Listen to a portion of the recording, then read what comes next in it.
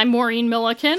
And I'm Rebecca Milliken, and this is Crime and Stuff. The podcast. You would do if you had nothing better to do. Yes. I'm so glad it's raining here because hopefully the dipshits with the commercial-grade fireworks who were blowing up my neighborhood last night on the 4th of July will not be doing it. They were doing it with mine, too. And then someone on Twitter, who I'm not sure where they were from, I couldn't tell from the profile, but tweeted something like, so for those of you that didn't have, I can't remember the exact wording, but they didn't have, the municipal fireworks. Right. Did you have a bunch of local people setting them off like in my neighborhood? And like a bunch of people all over the country said yes. Well, see, the thing is here, we do anyway. Like, it wasn't any different from other years. It's just, there are a bunch of people. I live in a village, and there are a bunch of people, and they're friggin' commercial grade things. The state law is very loose, allowing them, but one thing is you can't set them off near a house. Like, you have to be 50 yards or something from a house. But the houses in my neighborhood aren't that far apart. I could see them, but anyway.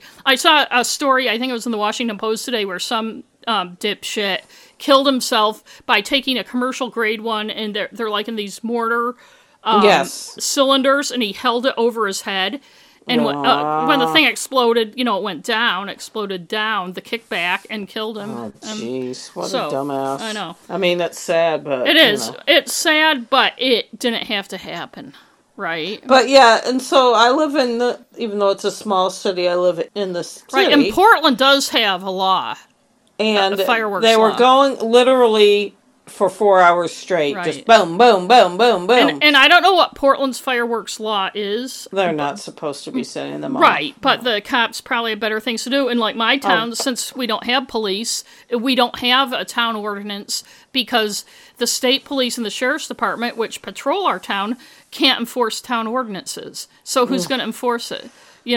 So there's no point in even having one, even if they were going to do something. A bunch of rich summer people anyway. Yeah, that's what they are. Anyway, you have an update? I have an update. I do have an update. Do you want me to go first? Why don't you go first, yeah. My update, I believe it's episode 7. I know episode 7 was the main women and the men who killed them or whatever. And wasn't it the women who love men who kill them? Or I don't know. Something. And episode, I believe I did an extended update on the same case in episode 71, I think. And it might have done one on the 72 too. And you did one earlier than that too, because this is 78. And I know you did one, remember, with the staircase and stuff. I think that was 71. Oh, okay. It's just that we've been so long between episodes, I guess. I looked to see, but okay. I'm not sure. I hope. I'm sorry, people. Anyway, they'll figure it out. We'll be doing. I think we should be doing better notes and stuff. I don't know. Well, so anyways,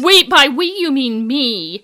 No, I'll help. Yeah, you can help by sending me your stuff, and I'm trying to update it. So we're going to try whatever. Okay. You have to put it in the Google Doc. Jesus. Yeah, the problem now is Google Docs and Gmail is now blocked at my work. Well, so I can put it in the Google Doc if you send it to me. I thought the Google Doc would be easier. We don't have to air our dirty laundry for our listeners. I know. I don't know why they blocked it at work. They suck. I know. Anyways. How are you supposed to do your podcast stuff? No shit. How am I supposed to do my other stuff? But anyway. So this was about Noah Gaston. I'll quote the Associated Press story. Who got it from the Press Herald. Yeah, it was, A Wyndham man who contended he shot his wife thinking she was an intruder was sentenced to 40 years for murder on Friday, which was Friday, June, whatever. The end of June. If you recall, his wife he said she was coming up the stairs. He thought it was an intruder. He went and got his gun and shot her because he thought she was still in bed. Obviously, that was untrue. That's called pulling a Pistorius. Yeah, exactly. And there was a lot of reasons why that was a preposterous story. You can listen to the... So he got 40 years for murder. The trial was a while ago. I think it was in November, maybe. But because of COVID-19, courts have been backed up. A lot of stuff wasn't allowed, but criminal cases were, but blah, blah, blah. And also with him, too, he wasn't out of jail before sentencing, so I think they figured, okay, we can delay the sentencing because, he's gonna have to be in jail anyway, or prison, so what the hell. So, yeah, so he is in there the rest of his... Well, he'll be out in his 70s. Was he in his 40s? No, he's not that old. He was probably, they don't say, but I believe he was 30s. Yeah. In his 30s. Yeah. And I feel bad for their little daughters. Right, and Maine is a no parole state, so it's not like he's going to get out on parole. No, but he could get out early for good time or something. So, did you have an update too? Oh, yes, I do. That was my update. He got 40 years. There isn't really much else to tell. I have an update on Breonna Taylor, and that was in our last episode that just came out at the end of June. Say her name. Since we released our last episode, or actually rather, since we recorded it, things have happened. And a quick refresher, Taylor is the 26-year-old emergency room technician. She worked at 2 hospitals in Louisville, and she was inside her apartment when she was fatally shot by 3 cops, plainclothes cops, who were attempting to serve a, quote, no-knock search warrant at 12:40 a.m., March 13th. As part of a narcotics investigation. My entire update is from the Louisville Courier-Journal. They're covering it the best. Some of this is word for word from their stories. Those 3 cops were placed on administrative reassignment pending the results of an internal investigation, which I don't think is completed yet. The report on the case, which I said in our last episode, which was heavily redacted. The Courier-Journal has filed a Freedom of Information request for an unredacted version. I did a short update on something that happened right before we released our episode, and so I have a little more detail. That on June 18th, Mayor Greg Fisher announced that the police department is initiating the termination of Brent Hankinson, one of the cops. He's the one outside who shot into the house, into the patio door with the curtain closed. Hankinson was accused by interim police chief Robert Schroeder of blindly firing 10 rounds into her apartment. He is not charged with killing her, by the way, or anything, just firing blindly. It was a patio slider that had curtains that you couldn't see through. Schroeder said, "I find your conduct a shock to the conscience." Ooh.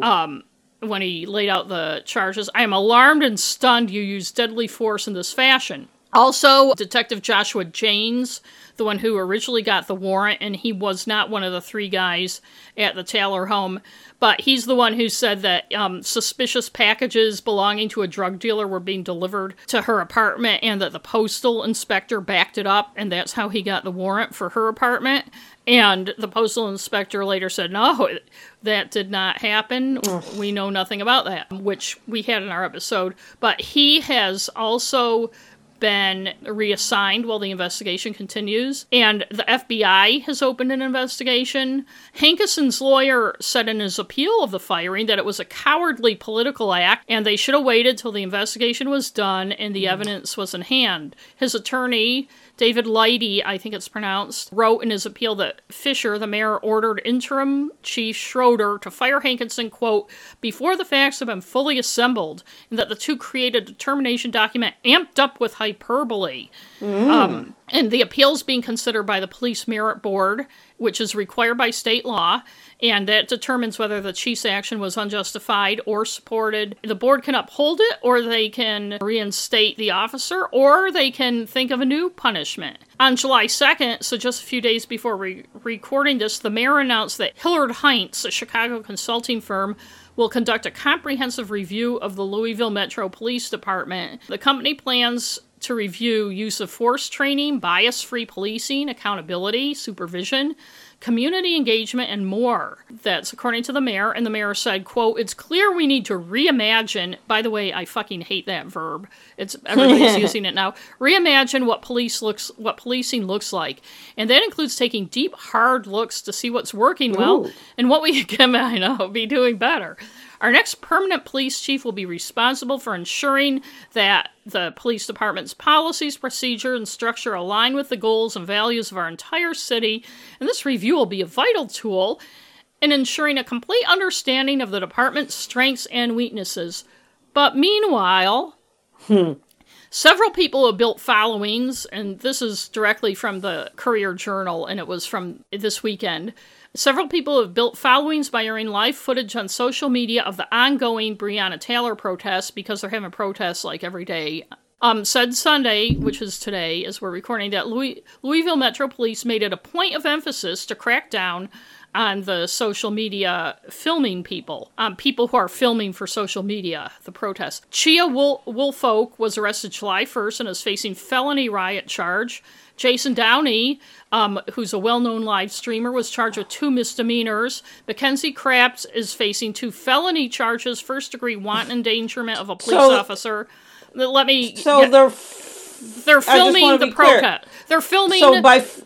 Yes. I'm not totally sure exactly what they're filming, but there's protests every day, and I believe they are filming police interaction with protesters. So by doing that, that's considered... Why don't you let me finish, and it might clarify what you're asking. Mackenzie Krabs is facing 2 felony charges, first-degree wanton endangerment of a police officer and third-degree assault of a social services worker, after she was pulled out of her car by police and arrested Wednesday morning. So it's hard to understand how she is endangering the police officer unless she drove. Her live stream kept running for another 30 minutes after the arrest in near silence, with an officer at one point taking it from her vehicle. And I didn't have a chance to look at any of these, but other people can to see what they're filming. Maxwell Mitchell said today that the arrests are part of a pattern. He's been filming the protests every day, airing the footage on his Facebook page, and he said police have targeted those who have used their cell phones to broadcast from Jefferson Square Park, quote, literally being tackled and targeted. And he said, quote, the thing is, the police denied that this was happening. But you could see the truth in those live streams, the faces of the police officers literally looking through the crowds for a specific person. And he's telling this at a rally, he was saying this. Mm-hmm. How could you deny that when, once again, the live streaming is showing the truth? A department spokesman Lamont Washington said, though, that Louisville police officers aren't making a specific effort to arrest those filming the protests. LMPD has no issue with anyone live streaming, Washington said, but many of those live streaming are also protesting, and anyone protesting who fails to follow police orders to disperse may be arrested. So that clears that up. I think the Louisville Police Department has a ways to go. And why do they have to disperse? They don't have a First Amendment right? I don't know. I'm not sure what the underlying issues are. I didn't have time to read more articles, and this one didn't have a ton of background about what was going on. I don't know if the rallies are permitted. I assume they're not. I don't want to speculate necessarily, but I'm sure it's your typical police are just getting sick of it and want That's people what to I was fuck out saying. of it. I wasn't really asking. It was a rhetorical. I gotcha. But also the Courier-Journal, late in June, after we recorded and released our last episode, they had an article that kind of looked at the myths and facts surrounding the Breonna Taylor case that are being circulated on social media and TV, and I'm happy to say our report was almost entirely correct. With one small exception that I'll get to, but I'm going to go over some things here for elaboration because they have more details than I had. So, Louisville police got a warrant with a no-knock provision for her apartment. No knock means that they can burst in without knocking, and it was approved by Jefferson Circuit Judge Mary Shaw. Police and prosecutors have said that the officers knocked and announced themselves before breaking down the door. Taylor's boyfriend, Kenneth Walker, said he heard pounding at the door, but didn't hear anyone announce they were police. He fired one shot at 12:43 a.m., according to his arrest citation, which has since been withdrawn, thinking intruders were breaking in. The bullet hit Sergeant John Mattingly in the leg, requiring surgery. The 3 cops, Mattingly, Hankinson, and Cosgrove, returned fire, shooting at least 22 rounds. And I want to stress, these guys were not in uniform, and their cruisers were parked nowhere near the house. So even if he had looked out a window or whatever, or out the peephole, he would have no clue who these guys were. Breonna Taylor was struck at least 8 times and died at 12:48 a.m. in her hallway. Walker wasn't wounded. Neighbors said they didn't hear police announce themselves before entering, and this is according to Taylor's attorneys. A subsequent search of Taylor's apartment found no drugs, and I guess there's a rumor out there that they had the wrong apartment. We had it right in our thing that they did have the quote-unquote right apartment. The Courier-Journal got copies of 5 search warrants that the police got on March 12th as part of our narcotics investigation. 4 of the search warrants. There was 1 for Taylor's apartment and 3 for neighboring houses on Elliott Avenue. They were all executed at the same time, and there was a 5th one for a house on West Muhammad Ali Boulevard that was not served. The search warrant for Taylor's home included her street address, her apartment number, and photos of her apartment door, the one that police later broke down with a battering ram. So, they had the quote-unquote right apartment. The main targets were Jamarcus Glover, a former boyfriend of hers, and Adrian Walker, who is not related to Ken Walker. I said in our report that I'd read Taylor was in the hall, but other reports said she was in her bed, but this confirms she was in the hall. And Ken Walker told police he and Taylor were watching a movie in bed when they heard a loud bang at the door, which scared both of them. Walker said he initially thought it might be Taylor's former boyfriend, but there was no response, and Taylor twice called out, "Who is it?" and no one answered, and we didn't have this in our report. Then Walker said he grabbed his gun, which he has a permit for, saying he was scared to death. Taylor again yelled at the top of her lungs, asking who it was. Walker said in a recording that police made interviewing him a few days after this happened. And he said he was asking too. So both of them are yelling. Somebody's like banging their door down, and both of them are yelling, "Who is it?" And nobody's telling them who it is. How would you react? They got out of bed and were going toward the door when it just came off its hinges, Walker said. So Walker fired 1 shot. He couldn't see who he was shooting at because the door was just bursting in. Police fired in response, striking Taylor at least 8 times. And she shared her apartment. This is the one thing we got wrong. We did mention she shared the apartment with her sister, Janiyah Palmer, who wasn't home. Neither of whom, by the way, have any history of drug offenses. Her boyfriend, Ken Walker, I think I said in our report that they shared the apartment, but Ken Walker didn't live there. He was just spending the night there. He also has no history of drug offenses, and he was not named in the warrant at all. And I said she had previously dated Glover. They had what is called now in the report a, quote, passive friendship, which I'm not sure what that means. I think it's just like an amicable, you stay away from me and I'll stay away from you, but if we see each other, we'll say hi kind of thing. There's no evidence, apparently, that he was getting packages at her apartment, although he did use, I guess he might have lived with her a few years before, and that address was still on some of his stuff, but the police knew he didn't live there. So it's possible sometimes his mail went there, and he came and got it, and nobody's really defined what a quote-unquote suspicious package is. And as far as body cam footage goes, as we reported, the 3 cops are part of this special criminal interdiction division that don't wear body cams, so they weren't wearing them. But her attorneys, Sam Aguiar and Lenita Baker, or the attorneys for her family, said that after the shooting, more than 120 officers eventually were dispatched to the apartment. And you know how they love to swarm to places and be part of it. So they say that, maybe those 3 guys didn't have body cams, but somebody of those 120 officers... 120 officers, must have had body cams. After the shooting, Louisville Police Chief Steve Conrad, who is no longer the police chief, told news media that there was no body cam footage at all. Oh, gee. And that's my Breonna Taylor update. There's more stuff. Her mother has been in the news saying some stuff and everything, but, it's one of those things that, every day there's something, so, but those are the highlights of it. Well, thank you. Yeah. Today we have a special New Hampshire, which is like our secondary state to Maine episode topic, and I'll just launch into it, okay? Yes, you do that. Here's how a New York Post article started out after Ghislaine Maxwell was arrested Friday in Bradford, New Hampshire.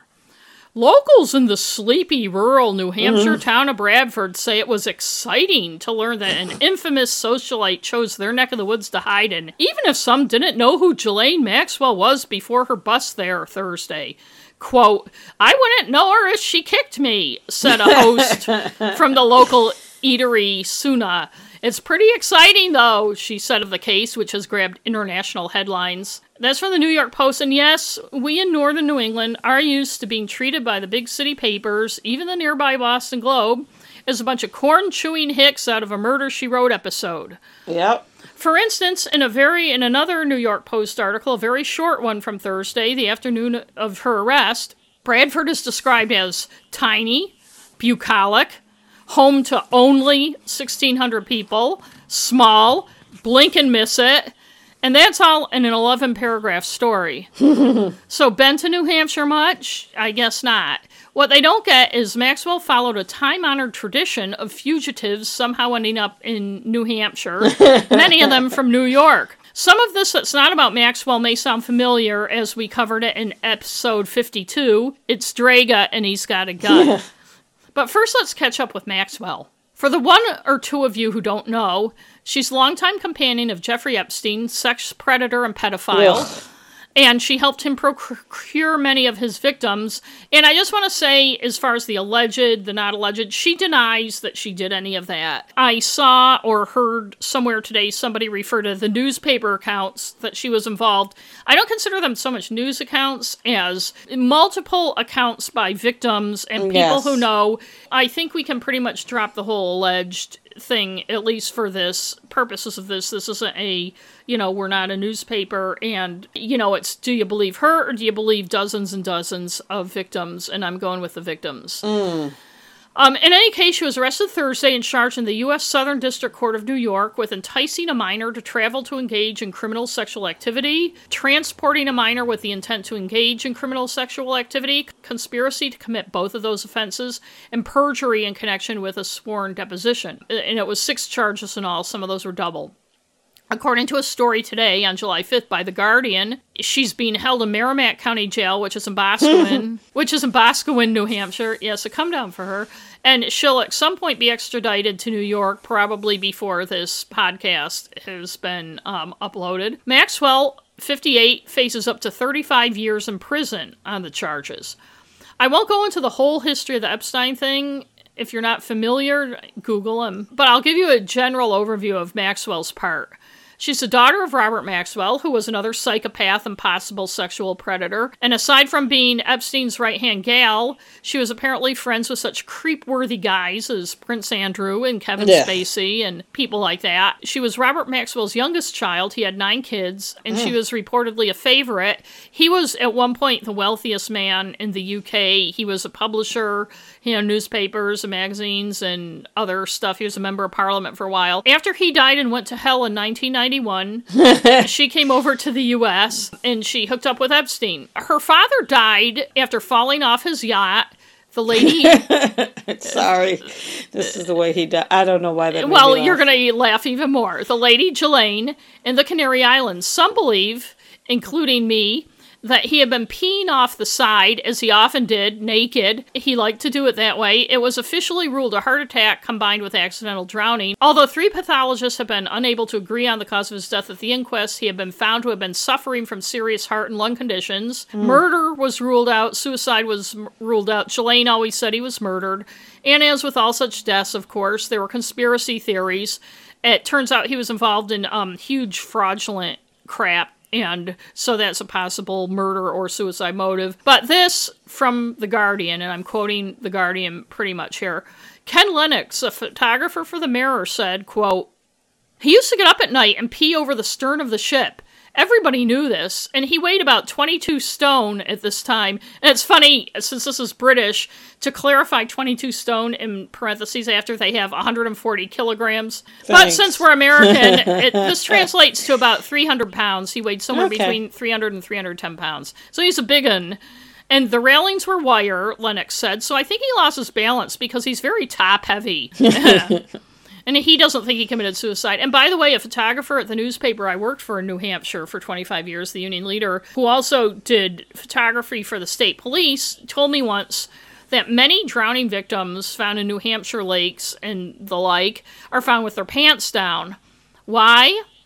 Because they were drinking beer, they were stood up to pee, and they fell overboard. That makes sense. Yeah, and these are male victims, of course, obviously. By the way. Anyway, I digress. Many of the stories about Ghislaine that talk about her father bring up how he was a big fraudster.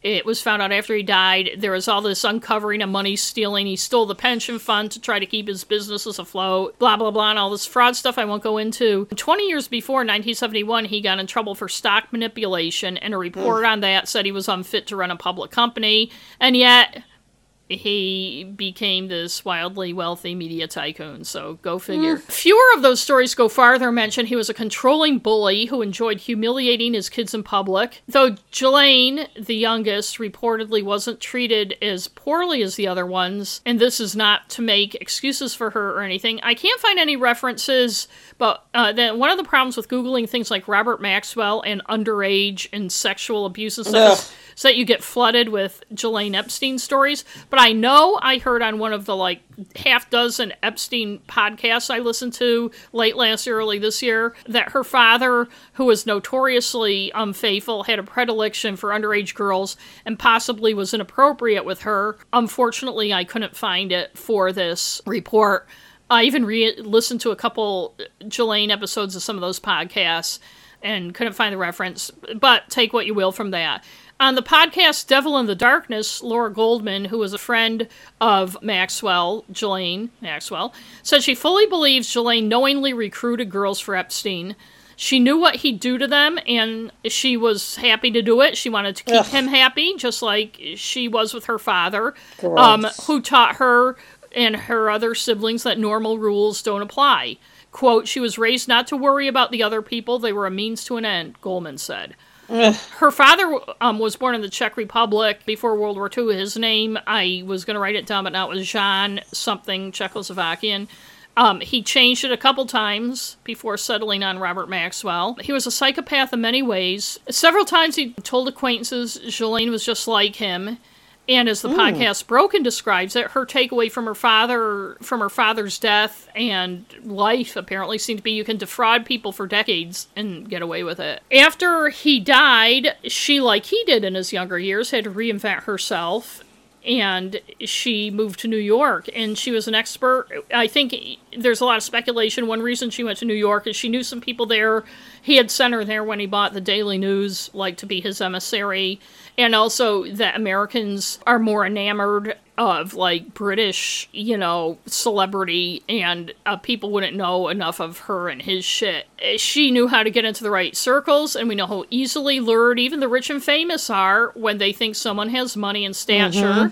Look at our Clark Rockefeller episode. Yes. And, I love how people blame the young girls for getting involved with Epstein when he managed to lure in rich and famous people from across the world. I know. To, cover for him and shit. And Maxwell and Epstein met sometime in the mid-90s in New York. Some reports say that they initially dated, but Goldman, her friend, said Epstein had the cash and Ghislaine had the connections.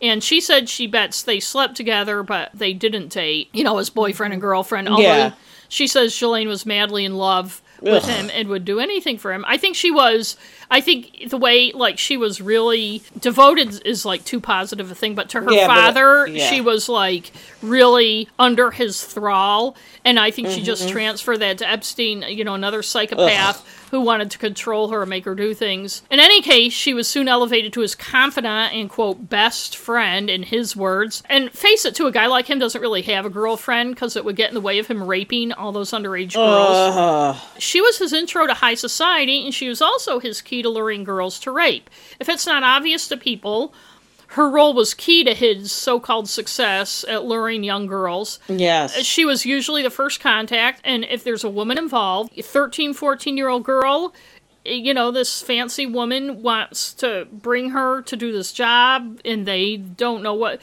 they think it's okay, After Epstein was arrested a year ago and then killed himself, the second time the most important man in her life died under quote-unquote mysterious circumstances, many have pointed out, although I do believe I think he killed himself. I don't buy the conspiracy stuff. My feeling is I don't really care, but yeah. I don't think this case ends with his death. No, there's plenty more here. But what I want to say about him killing himself is, I think what people might not necessarily get is a lot of psychopaths, when they realize the game is up, particularly very controlling ones, that's their last act of control. Exactly. But since then, in August, when that happened, a big game everyone's played is, where's Ghislaine? On the Devil in the Darkness podcast, family friend Goldman says she thinks Ghislaine was an agent, like many believe her father was, for foreign governments.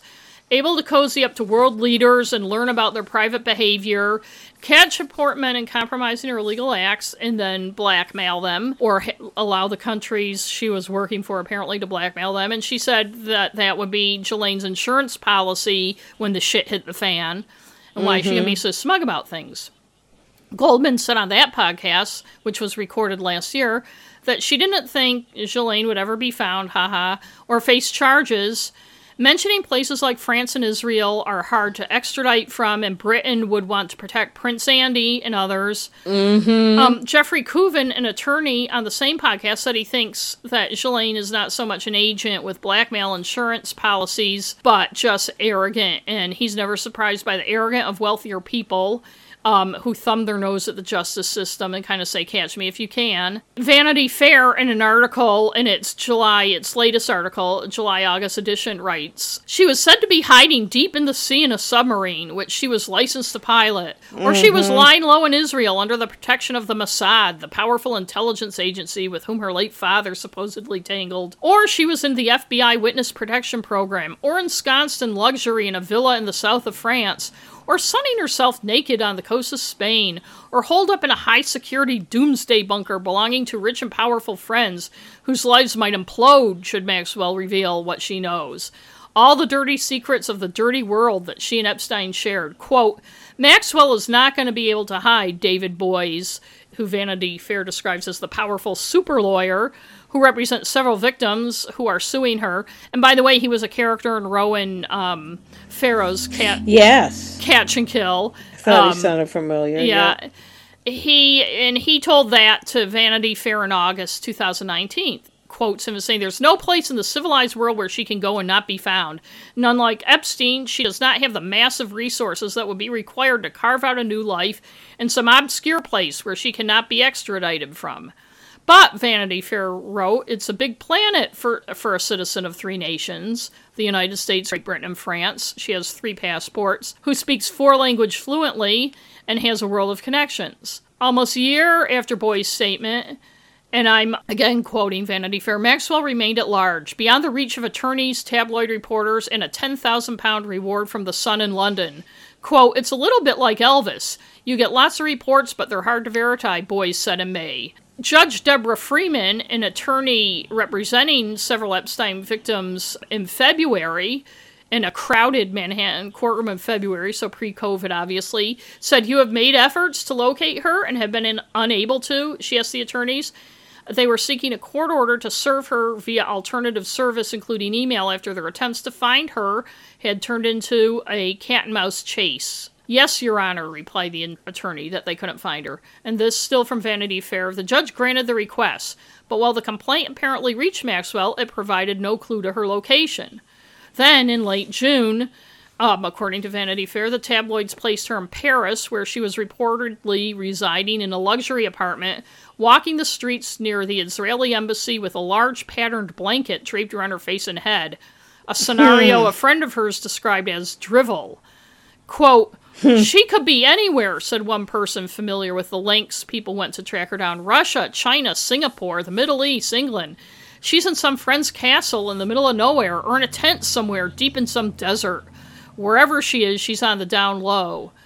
Last August, the New York Post published a photo of her supposedly in an In-N-Out burger in L.A., and why don't we have those here? I want to know. But many, they're supposed to be good. Right, and many said the photo was doctored. And the Daily Mail said, no, she wasn't in L.A. She was actually at a friend's in Massachusetts. In 2018, she'd stayed at a Guy Pal's opulent mansion in Manchester by the Seamass. And though not to be confused with Manchester, New Hampshire, which is New Hampshire's largest city, and the one in Massachusetts changed its name a few decades ago so people would stop getting them confused because they're hoity-toity and Manchester, New Hampshire isn't. It's a quick drive to New Hampshire from there, and that could possibly easily have been her connection to the New Hampshire property where she was found. The New York Post story that I mentioned at the beginning of this, ironically titled Bradford, New Hampshire, Everything to Know About Where Ghislaine Maxwell Was Arrested, actually has very little about it, except, it's a tiny place where nothing happens, and everybody who lives there is a cartoon caricature of, moronic northern New England cluelessness. That's my take. The 3 reporters that it took to write those 11 paragraphs even managed to find 2 residents who were stunned that this could happen in their town. I guess, like the big shot reporters from the big city, they haven't been paying much attention. When I worked for the Union Leader, New Hampshire's statewide newspaper, where I was from 1986 to 2011, we had a saying, there's always a New Hampshire connection. Everything that happens, there's a New Hampshire connection. And Ghislaine Maxwell, as I said earlier, isn't the first criminal on the run to make the mistake of thinking that just because New Hampshire isn't on the radar of the fancy city people that they spend time with, that it's a remote backwater that no one will notice. Some of this may be familiar to those of you who've listened to episode 52, so forgive me as I plagiarize myself. First, a little bit about New Hampshire. It's a small state, both in size and population. One of 3 northern New England states. It's crammed like a wedge between Vermont to the west and Maine to the east. People who live in other places may think the 3 states are interchangeable, but people who live in the 3 states, no, they're not. New Hampshire has a lot of oddities. In a region, northern New England, that prides itself on its independence, New Hampshire fully embraces it, with no sales tax, no income tax, and the words live free or die on its license plates. And by the way, it has twice the COVID cases Maine does. Because they're going to live free and die. Right. It has a few heady weeks in the spotlight every 4 years because it has the first in the nation presidential primary. If you want to meet someone running for president, you can do it then. Believe me, as a reporter there, I did it many times. It has 18 miles of sea coast, as opposed to Maine's 3,000 plus. A concession by Massachusetts centuries ago when Maine was also part of Massachusetts, they gave New Hampshire that little piece so it would have a seaport. And more importantly, New Hampshire has a history of some criminal fugitive visitors. My theory is that people fleeing the law figure if they go north to these remote states that no one really thinks much about, they can disappear, maybe get to Canada. You know, they're going north on I-95. I don't think Ghislaine did this, but because I don't think she would drive up I-95. But then when they get to that part in eastern Massachusetts where it meets 93 going north to New Hampshire, it seems like that's the quickest way to get to obscurity. This is particularly true for New York City folks. Even though it was before the interstate system was built, in 1913, millionaire Harry K. Thaw, who'd shot his girlfriend's husband, architect Sanford White, in New York City in 1906, escaped to Canada from a New York hospital. Canada deported him to Colebrook, New Hampshire, which is up near the border, and he spent some time hanging out at the Monadnock Motel as New York wrangled over his legal status. I think he was there for a month or so, playing golf and doing all sorts of stuff before he got sent back to New York.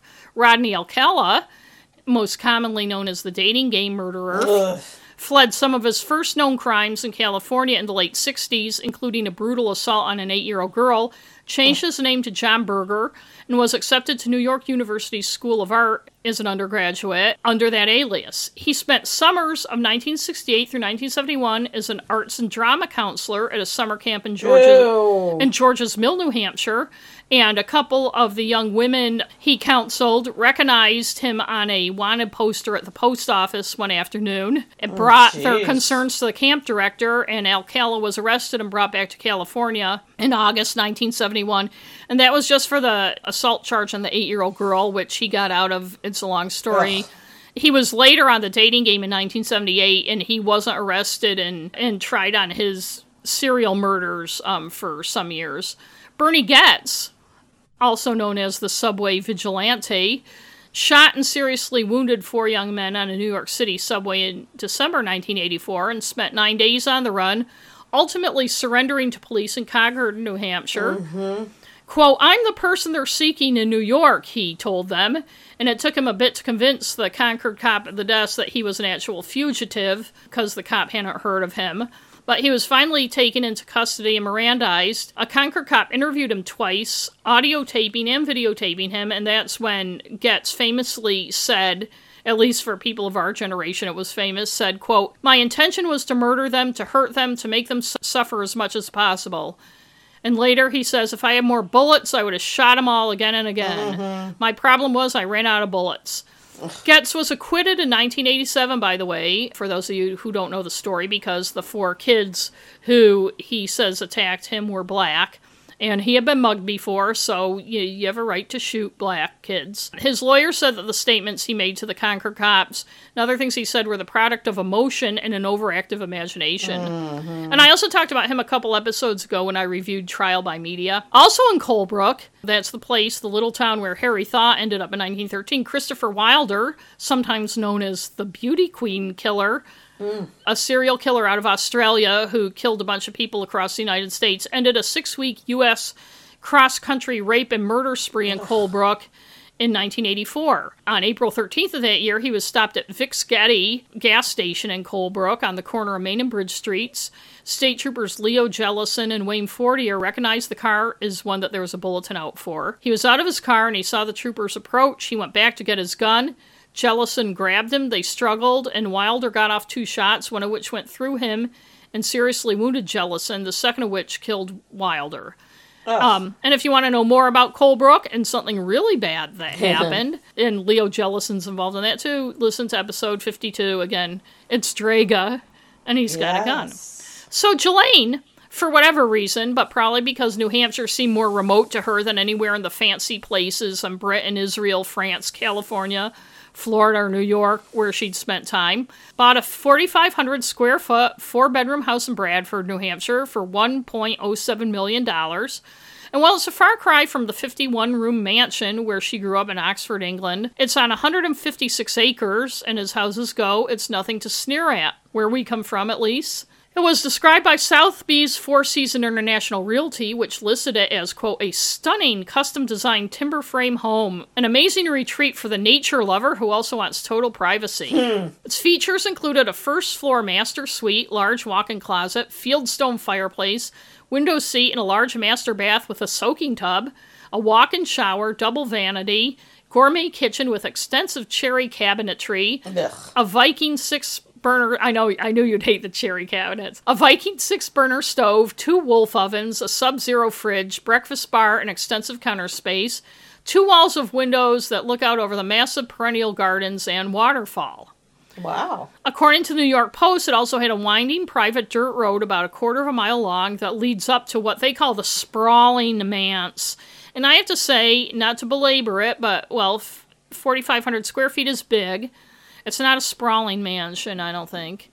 Yeah. You know, it's a big house. It's big, but about halfway up the driveway, a modest black gate, according to the New York Post, cuts the road, barring vehicles from getting any closer. Farther away along the driveway, glimpses can be seen of the Maxwell estate nestled between the towering pines, peeking from behind the leaves. That's, I guess, as poetic as New York Post gets. The best the New York Post and others could do to describe Bradford, the town, however, besides remarking on how small and rural it was ad nauseum, was to say it's 30 miles from Concord, the state capital. It's also in the Sunapee Lake region, home to several colleges and many a wealthy person's seasonal getaway, being less than a 2-hour drive from Boston, less than an hour from Manchester, if you want to take your private plane, near ski areas. So it's not some backwater. But like many bucolic places in northern New England, it's part of 2 separate worlds. There's the year-round world of the people who live there year-round and work for a living and go about their lives. And then there's the mostly hidden private world of the very rich, who jet in and out and rarely rub elbows, even before the pandemic, with the regular folk. You can live here and not even realize those people are around nearby, both in Maine and New Hampshire. Yeah. Maxwell, who has $20 million in 15 bank accounts, according to prosecutors, bought the property through an LLC, which is a limited liability company. And as someone who covers real estate in my day job, that's incredibly common and makes it very hard to find out who the actual owner is. Yes, I was going to say, she bought a house, right. How did they not know? But it's very common. It doesn't only go for pricey property bought by socialite fugitives, but it also goes for the long-abandoned store on Main Street that someone just bought for $37,000. Yes. Almost every property I cover in my job is owned and bought by an LLC. It's like that one when I said about the guy that died in his house or something, and that same thing that was, right. It was owned by an LLC, so they didn't know who owned it. Yeah, right. It makes it hard to do your job sometimes. But anyway, and also hard to know when famous fugitives buy property. In June, she'd filed in court to keep documents about her sex life sealed. Fuck her. Yeah, I know. So someone, presumably her lawyers, knew where she was, because I don't think you can do a court filing like that without knowing where the person is. The documents are from a 7-hour, 418-page deposition she gave in 2015 in a lawsuit filed by victim Virginia Roberts Giuffre, who has since settled. I'm not sure whether or not they had anything to do with the law tracking her down, but several reports said they had known where she was for several weeks and were keeping an eye on her. In any case, according to some reports, particularly the New York Post, the FBI agents, accompanied by local cops, rang the bell at 8:30 a.m. I don't know how they got by that gate. Either they drove around it or someone opened it for them. So if you believe the Post, it's very different from the consideration given to Breonna Taylor and others who are screamed awake in the wee hours as their door is broken down. I guess it helps to be rich and white. If you didn't already know that. So that was the New York Post who said they rang the bell politely. The Guardian reported that more than 20 armed agents and police are reported to have taken part in the early morning operation that led to her being handcuffed at her secluded rural retreat in New Hampshire and taken into custody. Officers were said to have broken down the front door. So, Post or Guardian, they could have rang the doorbell and then broken down the door. My guess is because, rich and white and nice, big, expensive house, I'm going to go for the Post version. Also, since the Guardian is British, maybe they were told they knocked on the door and they got it wrong, because of, I don't know, accents or language or anything. And they also don't attribute their account, so I don't know. Yeah. And as we know from doing this so many times, things are repeated over and over and get wrong. But according to the Post, she ran into a bedroom when told authorities were there for her. But she eventually came out on her own and immediately asked for her lawyer, which I say, even though she's a sleazebag predator, good for her. In a court filing, prosecutors said Maxwell should stay behind bars pending trial because she might flee, giving her extensive international ties, the 3 passports, the $20 million, etc. The Washington Post has an 18-page indictment online, and I'll put that on our webpage if you want more of the nitty-gritty. Now, some people, like Becky, are hoping Ghislaine comes clean, and I see that Becky sent me around 5 o'clock, a couple hours before we started recording, a thing where some friend or somebody with knowledge of her speculates she's going to come clean. And maybe she will. I don't know. I'm not as confident. First of all, Epstein is dead. So she has nothing to gain as far as making a deal about him. Even if she's going to finger big shots involved, they'd have to be pretty big because the charges against her as someone who had been doing this since 1994 with dozens of people with complaints about her are going to be greater than those against anyone else charged now that Epstein is dead. He's the only one who would have more charges. And I know I'm not a lawyer, but that's my assessment. If you're going to make a deal to talk, then you have to have something big to bargain with. And I'm not saying there aren't big names that she can bargain with. We'll see how it plays out. I'm not saying she's not gonna, but also she's a psychopath, and there would really have to be something in it for her to talk. I'd see her more likely committing suicide like Epstein might probably have done than come clean, to tell you the truth. For the psychopath, as I said, that's a way to control things, although she was more controlled, I think, in a lot of ways than controlling. Lauren Goldman, the family friend, told The Guardian she spoke to Ghislaine a few weeks ago, so I guess she knew where she was. And she said she believed Maxwell would never disclose information about Prince Andrew. And since this is from The Guardian, of course, Prince Andrew is the big thing to him. He's such a sleazebag. But anyway, Goldman did say, however, Maxwell said she'd have to go for a plea deal with prosecutors. Goldman said that Ghislaine has always told me she would never ever say anything about Prince Andrew. I think she felt he was her friend, and she was never going to say anything about him. On the other hand, she knew she was coming to the end of the road. She felt she was a victim of Epstein and was always a little afraid of him. And an interesting side note, the charges are in the Southern District of New York Federal Court. If you're in the U.S. and follow the news, you'll know that Trump fired Jeffrey Berman, the lead prosecutor of that court, a few weeks ago. A lot of the talk revolved around the fact that Trump was displeased that Berman went after his buddies, like the increasingly insane Rudy Giuliani and others. But here's another thing. Berman also was leading the investigation into Epstein. And anyone who's followed the Epstein saga, and I think I first read about it in either Vanity Fair or Rolling Stone, and my memory is that It was Becky, in 2007 when we went to Florence to visit Liz. Mm-hmm. I always bring like Vanity Fair and Rolling Stone because they have really long articles that I can read on the plane. And for some reason I'm remembering it was then, but I couldn't really find a 2007 article, so it could have been the now famous Vanity Fair 2003 article.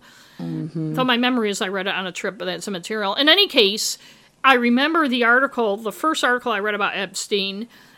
Trump played a significant role in having sex with underage girls as young as 13. So if the feds knew something was going down as long as a few weeks ago, which reports said they did, who's to say it also didn't have something to do with Berman being fired, right? So Trump could put his own guy, or he hasn't put his own guy. The interim person isn't his guy, but he wants his guy appointed. No matter what happens, two things are certain. The truth will come out in some form, and there's always a New Hampshire angle. There's always New Hampshire. And you had something to say about her coming clean. Well, I didn't think she was going to come clean. Like, I thought she would probably, if she has proof of other people, not give a shit and tell if she could get immunity. I don't think she'll get immunity. I think she might get a lesser sentence, but it depends on the name, what she has. She's not going to get immunity. Information. But anyways, in any case, that's not even what I'm saying. Right. I'm not saying that she's going to do it out of the, nobility or any reason but to save her own skin. Right. Or possibly revenge on somebody. Right. But I also think about Prince Andrew. Oh, he's so gross. One thing I've been saying from the beginning, this whole thing with Harry and Meghan, I think that the reason that's being made such a big deal of in the British press and just everywhere is kind of to deflect attention from Prince Andrew and the fact that he's a fucking pedophile. Because this whole thing with Prince Harry isn't really that big a deal. He's not in line for the throne or anything like that. Well, he just, I will say, he left to make a new life. Right, which, I agree. Yes, it's a big deal. I agree with you. I agree with you. But I will say it's not that big a deal to us because I know we fought a revolution that we just celebrated yesterday, so we wouldn't have to have the biggest welfare users in the world on our roll and bow and curtsy to people and call them sir and shit. Yeah, I know that's a generalization of why we fought the revolution, but it's kind of in a nutshell. The British are very particular. I get that about the rules. And I do, and I'm not saying it's not a big deal. But it's less of a deal than fucking Andrew being a fucking pedophile, which he is. Right. And I agree. And nobody is really talking about that, but they're all clutching their pearls about friggin' Harry. Right. And the whole thing about Harry and Meghan, too, is the racism. Well, yeah, they are racist. And people are racist. And anytime you read any article, like from a British news outlet, and you read the comments, which I try not to, but sometimes you get sucked in, there's all sorts of racist shit. Yeah. There's all sorts of racist shit about her. But I agree. So no wonder they friggin' left. And so they're all obsessed, and not all. We have a lot of great British listeners who are not like this, but it's more concerning to them that Harry has married a beautiful biracial woman and wants to start a life of his own and live like a normal person than that fucking Prince Andrew, who, by the way, has 2 daughters, is a fucking pedophile. Disgusting. I know. Well, like I said earlier about Epstein, whether or not he killed himself, I think he probably killed himself. Shit? I don't care. It doesn't end the investigation. He's not the only person that was doing it. There were plenty of other men involved and women, but mostly men. It blows my mind how many men out there are willing to sexually assault, and let's call it sexual assault and rape underage girls. It's not have sex with, and how many men are willing to turn their heads or make excuses for it that happened. It makes me sick. And even with all the reporting and stuff that's going on in this and everything, people are more engaged in Epstein and what he did, and Ghislaine and what she did, and blah, blah, blah. I don't think people really give a shit that much that these were young girls whose lives were ruined and who were being raped and stuff. I think that's, that's kind of a side issue. People like the sleaziness of it, but they're more interested in... Anyway. Well, I hope she fucking suffers. It'll be interesting. Maybe by the time people are listening to this, more will have happened in that. Yes. I do think that she's, in a lot of ways, she's a psychopath too, and that she doesn't give a shit about other people. And she let herself, like, I know a lot of people are controlled in our victims.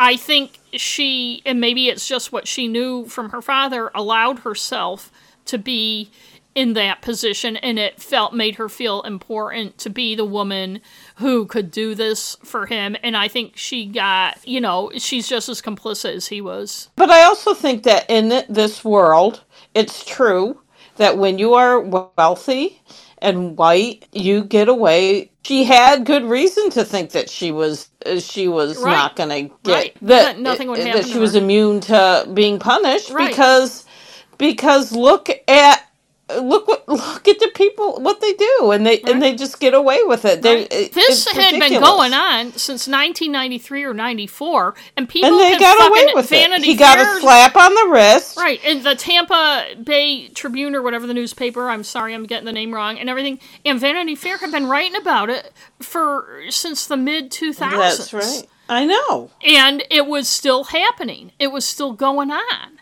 and so why would anyone think that they wouldn't get away with it? And I guess I shouldn't just say rich and white, because R. Kelly got away with similar shit. Right. So. But I think if you're rich and white, it rich helps. And powerful. And Bill Cosby and Michael got Jackson. away with it. And Michael Jackson. But so yeah, I think just like everything else, if you're black, you have to be like twice as rich and powerful as the white people to do it. I mean, and Epstein, the only reason he was rich is because he was a con man. But anyway, so that's my report. Well, thank you. Everybody's interested to see what's going to happen now. Yeah. When I heard she was arrested, I was like, yes. I know. I was when I saw New Hampshire, I'm like, here we go again. And also, that's near where our sister Nikki and brother-in-law Todd's camp is. Ooh. It's right near. I'm familiar with that area. Yeah. They could have seen her at the Quickie Mart. They might have. It's because it's right near there. It's in that area. That's funny. Well, thank you. Yeah, it's exciting. And so, how about some recommendations?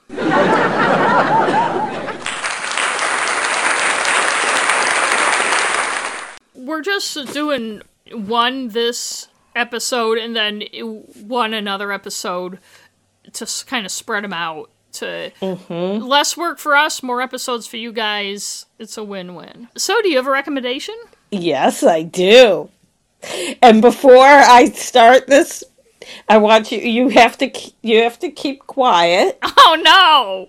How am I? Because you haven't watched the show, and I know you have opinions about it. But you need to not talk about it because you haven't watched it. Because it's about the only thing. Okay, let me have a. Can I just say one thing before you about me not talking? It's not Council of Dads. Oh, can I just say one thing about me not talking? Yes. I will not talk. But when you're done, can I just do a one-sentence opinion about the show that I have never watched? Yes. Even though I don't know what show you're going to do right now. You'll know in a minute, because I can't, as you know, I now live with our parents. And I watch TV with Mom every night. Our 84-year-old mother. And for some reason, I can't. And so I used to always watch TV by myself, or in Netflix and whatever, and I watched whatever the only way to do it. I wanted to watch, which a lot of it was true crime stuff, which I haven't been able to watch lately because Mom doesn't really seem to like that.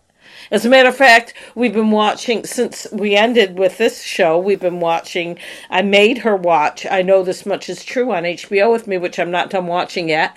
And she doesn't like it. I knew she wouldn't. She said, well, too bad. And she didn't like the book, apparently. No, but she didn't like the book. I remember and her she not told, liking the book. Even though I said, you did read the book, because our book group read it, and she said, I don't see why I ever would have read this book. She read it, and she did not like it. And we discussed it extensively, 20 years ago. I remember it was. Clearly. It was when it first came out. So anyways, but this is not that. Lamb. But what we have watched the whole 4 seasons of is This Is Us.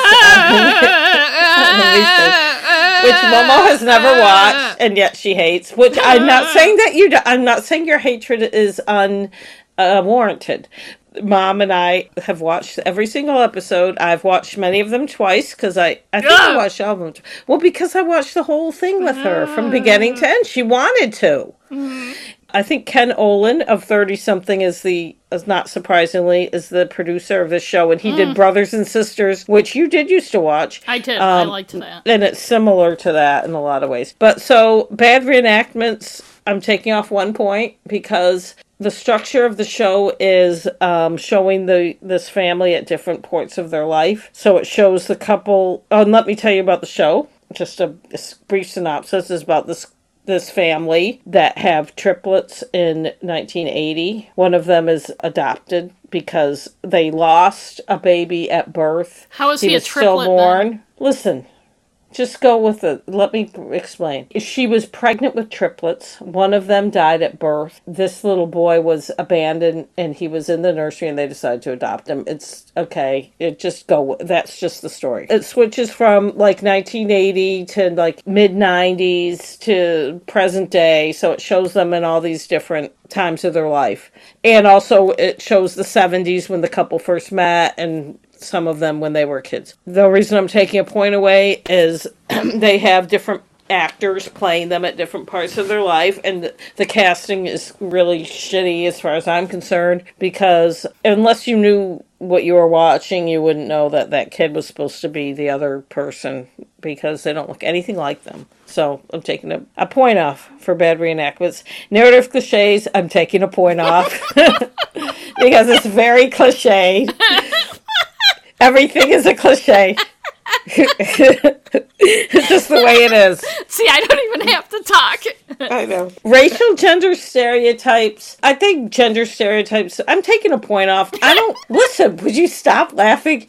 I don't know. The third sibling, Randall, is black. His family, his wife's family, there's a lot of black characters in the show. I don't want to say whether I think they're stereotypes or not, because I'm white, and I feel like if I say anything about that, I don't know. I mean, if I were black, I'd probably have I don't know how black people feel about it, so that's They probably don't watch it.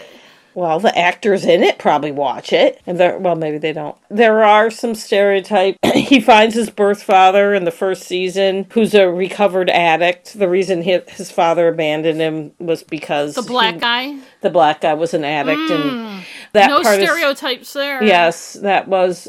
But then now that he's old, he's kind of an old wise stereotype. No stereotypes there. Gerald McRaney plays a nice old wise doctor, OBGYN. It's kind of stereotypical. So there's a couple things that are annoying, so I'm taking a point off for that. Lack of good visuals, it's fine. The filming is fine. I don't know. I don't really have any problem with that. Missing pieces, I'm not taking a point off there because I don't know. It's a drama. Whatever pieces are missing, they fill in sooner or later. Inaccuracy, anachronisms. Surprisingly, anachronisms.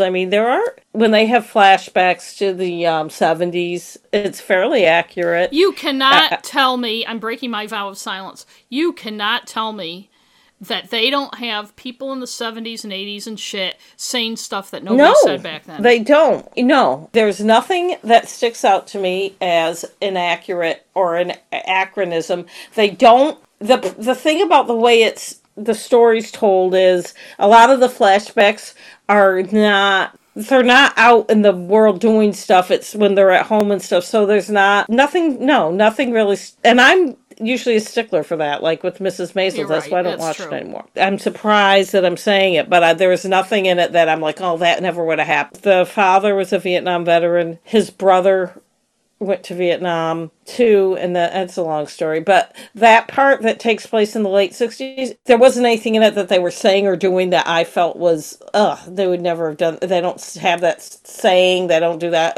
So I'm not taking a point off. Oh, no, I did. Oh, the reason I did, it wasn't for the anachronisms, it's for the inaccuracies, and it was, again, because of the casting. Like, for instance, the sister in the triplets, Kate. Is she the fat one? Yes, she is a very large woman, the poor woman. There's a girl that plays her from about 9 to maybe 12 in the first few seasons. And then there's a girl that plays her at age 15 to 17. And then there's her. And then sometimes they have a baby or they have like a little tiny girl that plays her. Well, the 9 to 12-year-old doesn't look anything like her except she's chubby. And she's taller than the brothers, and she's fairly tall, just doesn't look anything like her.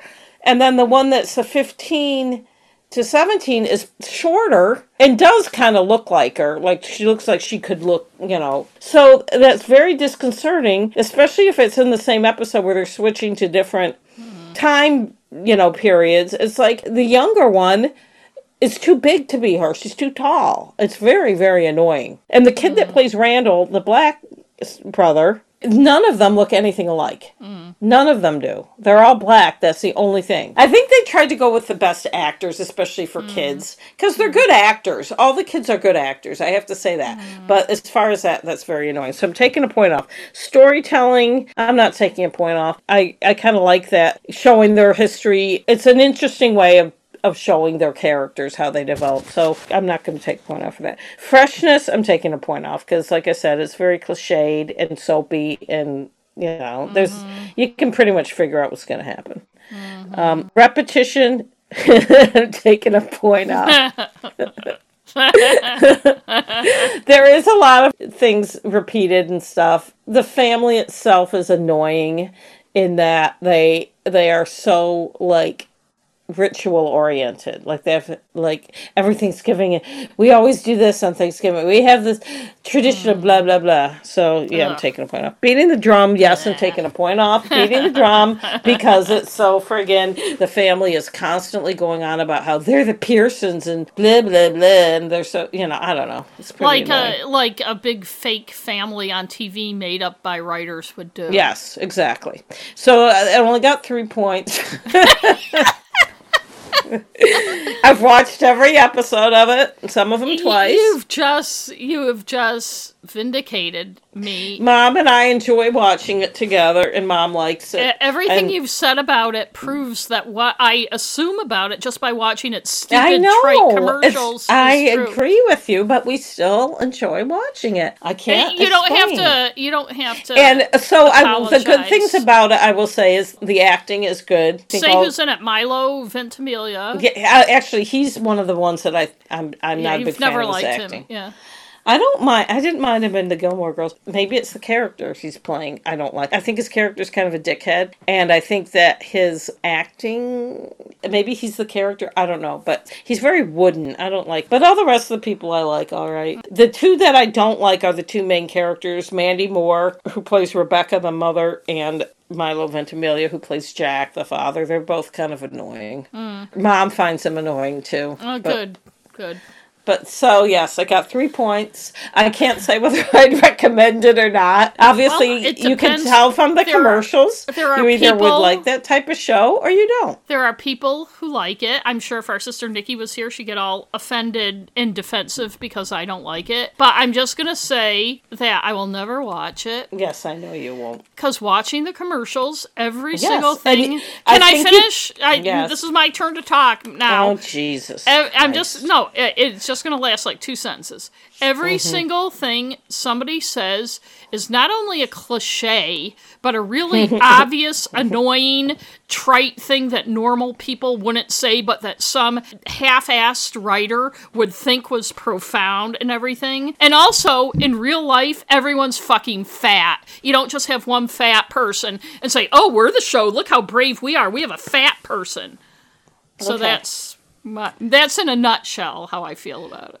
I think that anybody who would watch it probably is watching it because, as you said, you can tell from the commercials exactly what you're going to get when you watch the show. Right. And for some reason, I don't mind it, and I enjoy watching it, especially with Mom. But like the show Parenthood, I couldn't fucking stand and never watched it. And it's a very, very similar show. And I will say, like about Brothers and Sisters, I may not, if I watch that now, I may not like it. Because my assessment of things has changed as I've become an adult. Embittered.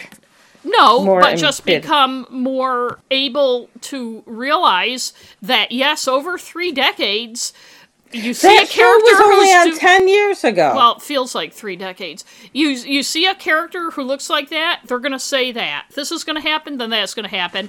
And I just am tired of all the trite, obvious shit. Yes. So... But you did say you wanted to watch New Amsterdam. I never did.